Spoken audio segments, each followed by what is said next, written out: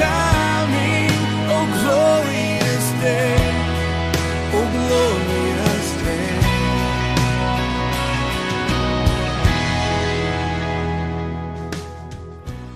And it is Jesus who makes this a glorious day. We welcome you to the Echoes of Calvary, brought to you by Calvary Bible Church. Today, Pastor Elliott focuses on Romans chapter 6, verses 19 to 23. Spiritually speaking, there are two kinds of slavery: slavery to sin and slavery to righteousness. These slaveries are contrasted in our verses today. They are like an on-off switch.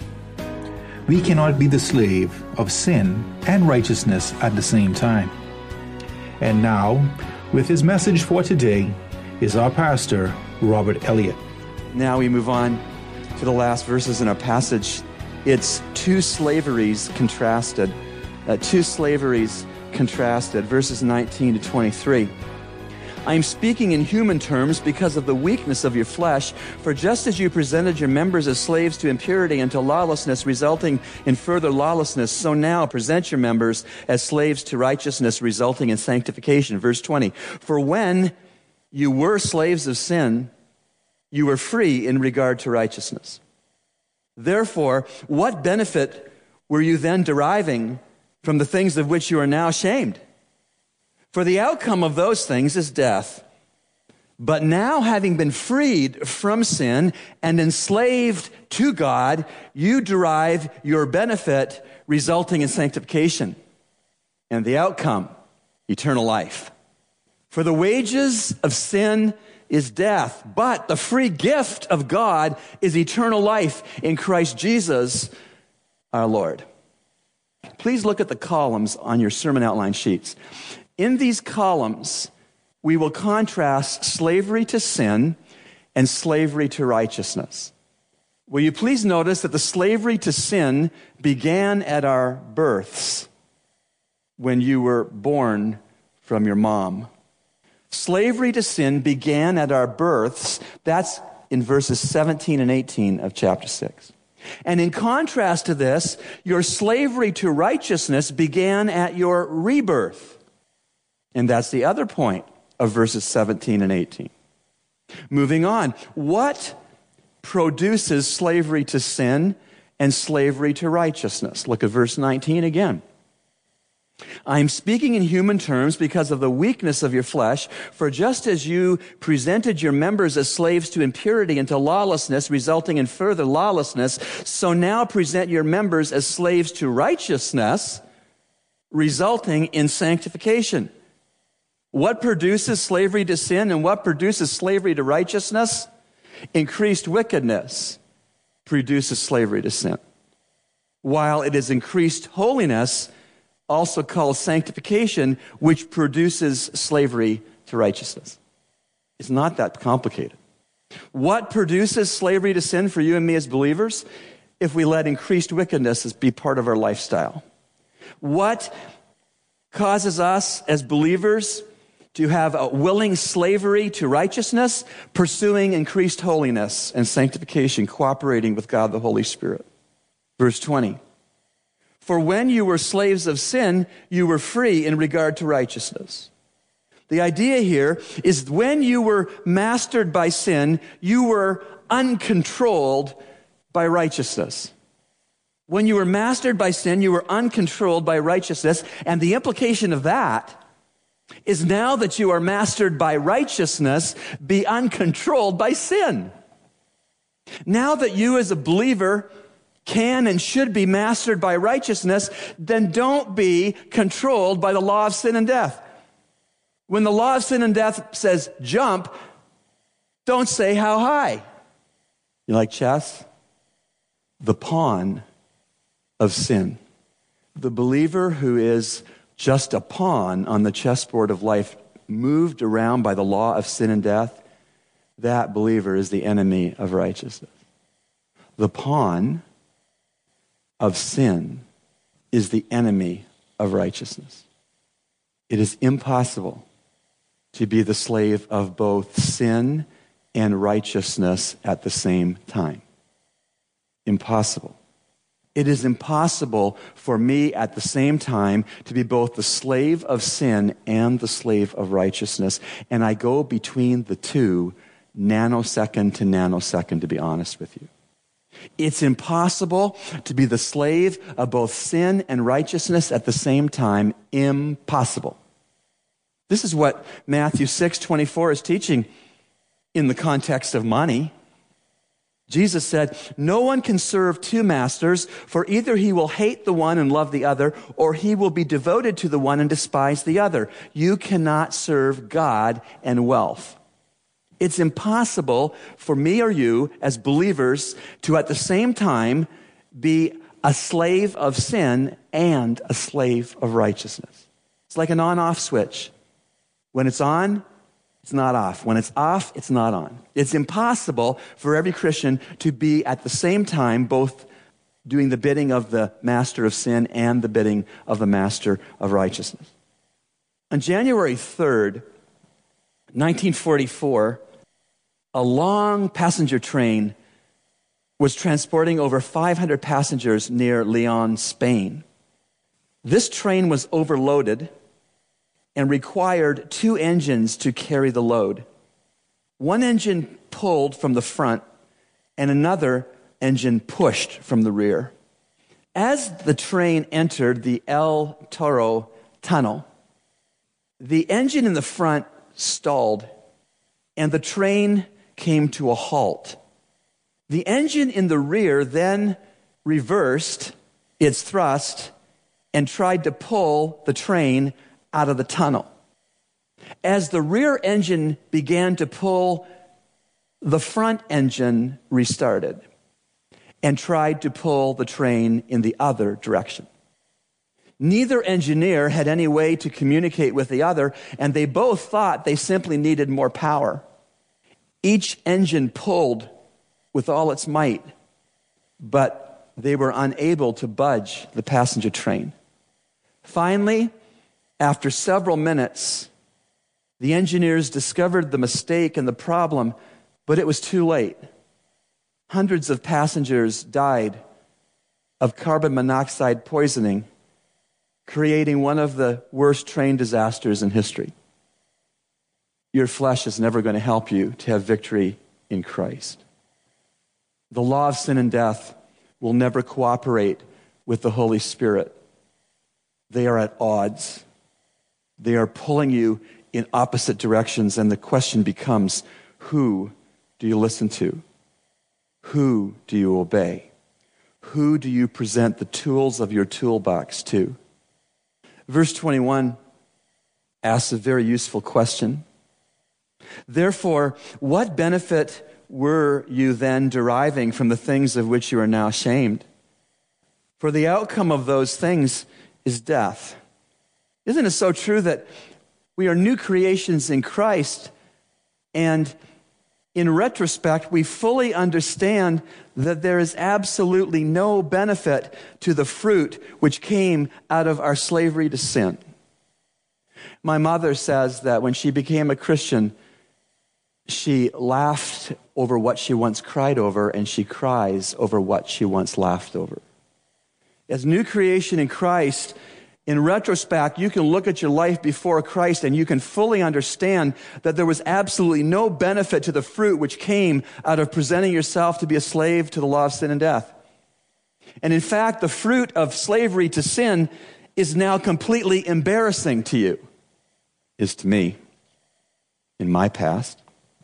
And since in verse 21, the things of which you are now ashamed probably refers to evil thoughts, which lead to evil words, which lead to evil deeds, and which lead to evil habits. The things that we are ashamed of after Christ that we had in our past are things probably like evil thoughts, which led to evil words, which led to evil deeds, and which led to evil habits. And in short, the things of which we are now ashamed boils down to the whole ugly package of our old, sinful, slavery to sin way of life. Thanks, Pastor Rob, for your message today. And now it's time for Youth Talk with Pastor Nicholas Rogers. Good morning. This is Pastor Nicholas, and we are here at another edition of You Talk. And I hope this morning that as we have come together, that we are ready to hear what God has to say. And we wanted to start a series talking about Jesus and culture and how Jesus impacted his culture. And we live in a world today where our culture is throwing so many things at us. And the question becomes, what do we do with those things? How do we respond to culture? How do we respond to worldly things? There are some times where people think that the church is just quiet on different issues, but we need to understand as a church and as Christians, we need to take a stand. And as a young person, what are you doing to impact those around you? What are you doing to impact your house that you live in? And this morning we want to talk about Jesus and culture, how we are in this world, but we need to be not of the world. We need to understand that we need not to isolate ourselves from everything of this world, but we need to penetrate this world with the gospel of Christ and tell others about Christ. And I always want to just read as we consider God's word and what God's word tells us about how we can impact the world and how we need to understand that when we impact the world, there's going to be people that don't like us. And we need to understand that in our lives and as we go about life, if everyone likes us, then we're doing something wrong. Because everyone cannot like you if you take a stand against things of this world, things that are evil, things that God is not pleased with. And this is what Jesus in John 15 said. And this is something that we need to understand as believers, because I think sometimes we think that we are to fit in this world. We are to be comfortable.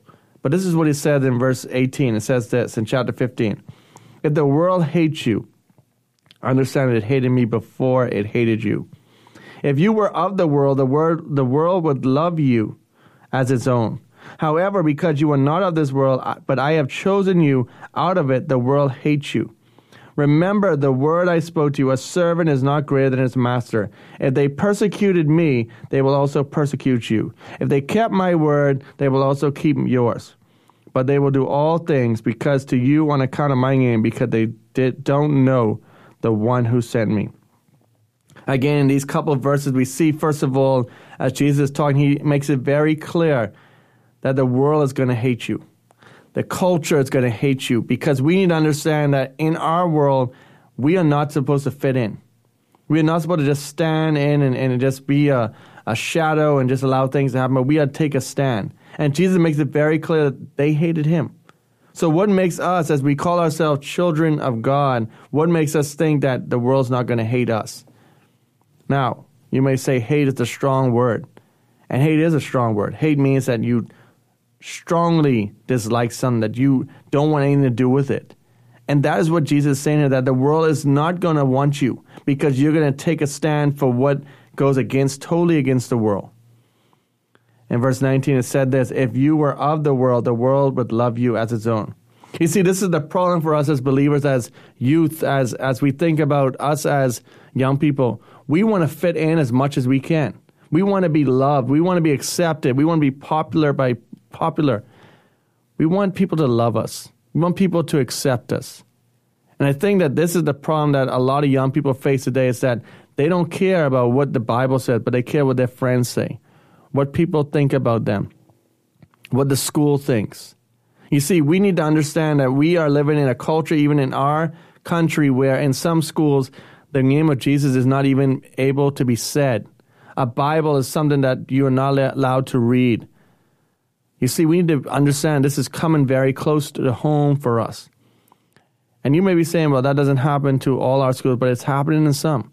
And who knows what can happen as, we think about this country in the next couple of years. We as Christians need to take a stand. We as young people, you need to understand that you need to take a stand. You need to tell people that I'm going to take a stand for Christ no matter what. And let me just also say this. You need to understand that you need not to take your parents' faith and let it be yours, but you need to have your own faith. You need to know what you believe. You need to let culture not dictate to you, but you need to let God's word as you study it daily. You see, we can't just live on what the church tells us to do, but we need to know what we need to do on our own. And that's why this verse in verse 19 is very key to what we want to think about. If you were of the world would love you as its own. You see, if the world's accepting you and they love you, that means something is contrary to what God's word tells us. You see, we need to understand that as we follow Christ, the world is not going to like us. the world is going to hate us. And it says this in that same verse, however, because you are not of this world, but I have chosen you, you are out of it. The world hates you.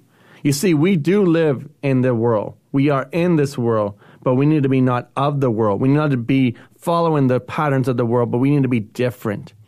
And I think that that's the problem that we have, because there are some people who take the extreme to say, well, that means I need to be isolated. I need to be shut up in my room and locked in my room and don't worry about what the world has to offer. But that's not true as well. We need to know what's going on around us, but we need to allow it consume us, let it control us, because that's what the world wants. We need to be very careful. It's a very fine line that we need to be very careful of. You know, as I could think of in my life, when I was in school, you know, I wanted to be accepted by people. I did things that I knew was contrary to what the Bible said. I knew it was contrary to my beliefs. But because that's what everyone else was doing, you know, I wanted to do it. And I think that that's the problem that we have today, that we want this acceptance from everyone. And when we take a stand and when people don't like us, we feel like, you know, that something is wrong with us. But we need to understand that God is telling us that we have to be different. Verse 20 says this, remember the word I spoke to you, a servant is not greater than his master. If they persecuted me, they will also persecute you. If they kept my word, they will also keep yours. And I just want to finish off with this verse, and I want us to understand something here. And it says this, a servant is not greater than his master. If they persecuted me, they will persecute you. You see, this is very key for us to understand, because this is not telling us that if persecution comes your way, but it's saying that it's going to come. Because if you're following Christ and you are a servant of his, they're going to persecute you. You see, we live in a world where there are places around this world that, you know, just to say the name of Jesus is offensive. You could talk about any other religion, but when you talk about Christianity, you talk about God's word, people don't want to hear it. You could be thrown in prison for it. You could be persecuted. You'd be killed for that. And a question for us as we consider this, and as you're a young person, as you are listening to this, I want to ask you a question. What are you willing to die for? Are you willing to die just so that your friends, you know, that you are accepted by your friends and you just want to follow them and do what they want and just survive? Or are you really willing to take a stand for Christ? And if it means death, you're willing to die for him. You see, we need to understand that's what God is calling us to do right now. He's calling us to understand that persecution is coming our way. What are you going to do as a young person? Are you going to take a stand for Christ, no matter what it means to you? Whether the world hates you or not, are you willing to take a stand for him? I would challenge you this morning as you consider this, that you would ask God to help you to take a stand no matter what happens to you, because we know that it will be hard. But what greater joy than to take a stand for Christ and know that you stood up for the truth and that you have done what your Father in heaven wants you to do. This is Pastor Nicholas, and you've been listening to another edition of Youth Talk. And now, today's Ministry Spotlight. Well, this morning I'm very pleased and thankful to the Lord to have Sister Phyllis Newby in the radio studio with me. Good morning, Sister. Good morning, Pastor Elliott. How many other churches, generally speaking, support you in your ministry? I have in the United States, there are quite a few churches that are monthly supporters. Yes. Might not be with a huge amount, but there are. Yes. And there is at least one in Cayman Islands, again.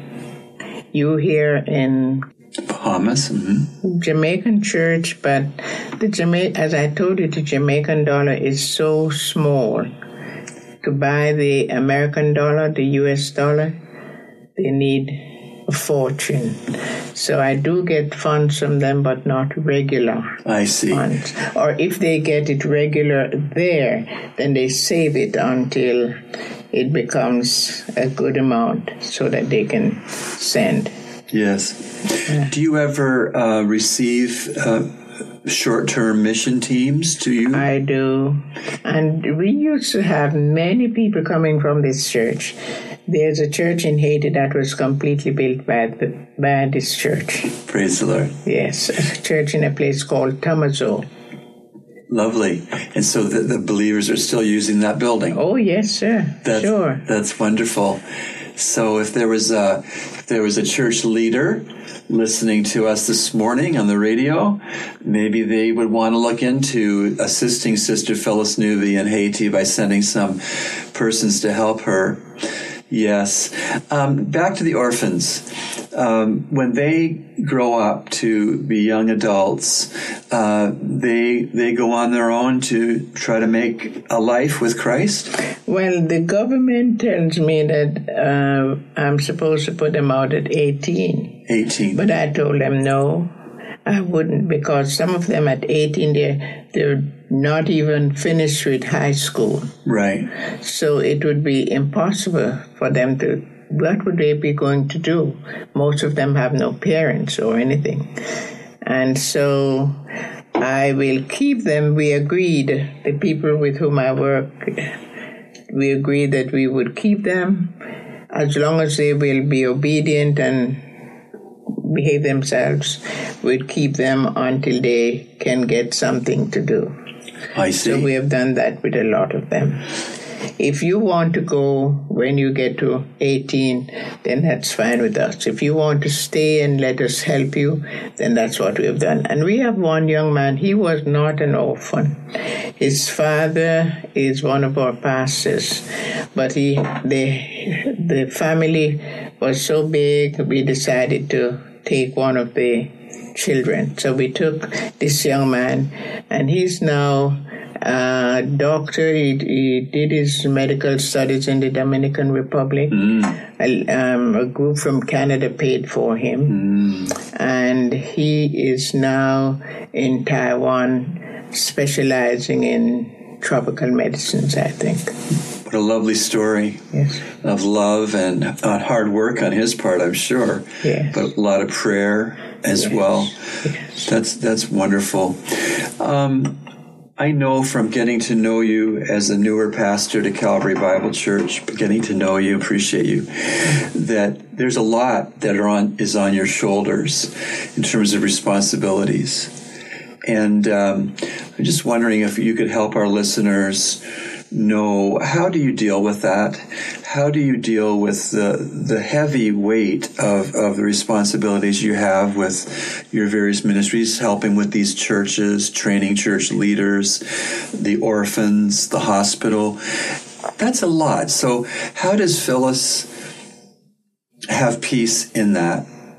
Well, I start off by saying Phyllis has nothing to do with the hospital.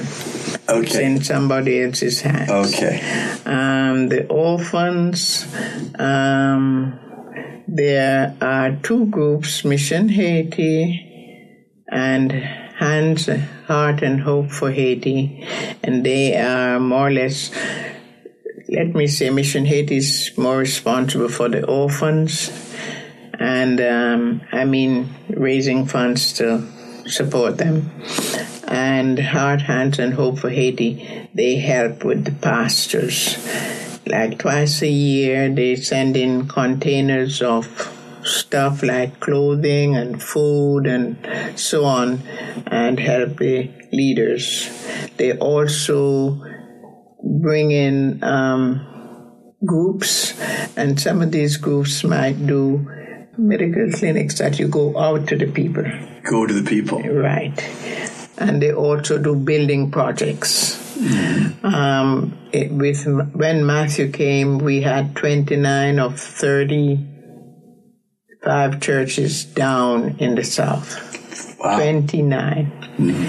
And the groups came in and started building them. But with the problems we had in the country last year, then the groups were not able to come in. I missed 16 groups who had planned to come in. They had to cancel. And then where they went last year, they had to go back this year.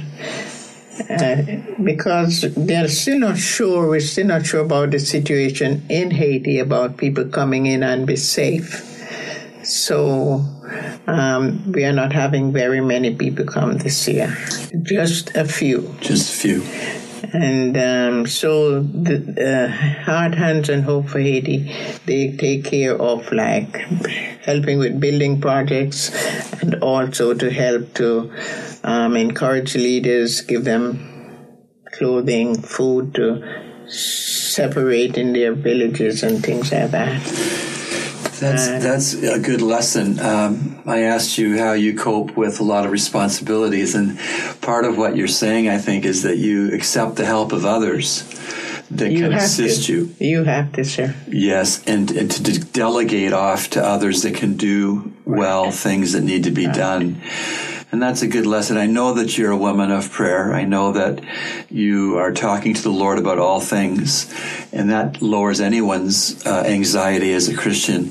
When we pray, we're no longer anxious, but when we're anxious, sometimes we no longer pray. That's so true, sir. But I was going to say, too, that the work of the churches in Haiti, they are separated into areas. Mm-hmm. And so in one area, like in the north, we have a pastor who oversees about 39 churches. And in the south, we have one that oversees about, I think he's up to 39 now too. And in the Central Plateau, we have about 3 pastors overseeing the churches there. So I do have to hear and do a lot of hearing and doing, but as you can understand, most of it is on the shoulders of these other leaders. That sounds biblical. Jethro told Moses he needed to get a lot of good men around him to judge the children of Israel. Phyllis, it is such a delight to have this conversation with you. You have been listening to The Echoes of Calvary, a radio ministry of Calvary Bible Church, Nassau, Bahamas. Due to concerns regarding COVID-19, we will not have a worship service today at our location on Collins Avenue. Instead, we will be streaming our service online this morning at 10:30 a.m. You can gain access to this service at www.calvarybible.org.bs, or you can find us at CBC Body on Facebook. Our stream will also be held there. We encourage your comments, and you can write us at eocradio@gmail.com. That's eocradio@gmail.com, or P.O. Box N1684, Nassau, Bahamas. And remember, everyone needs the Savior.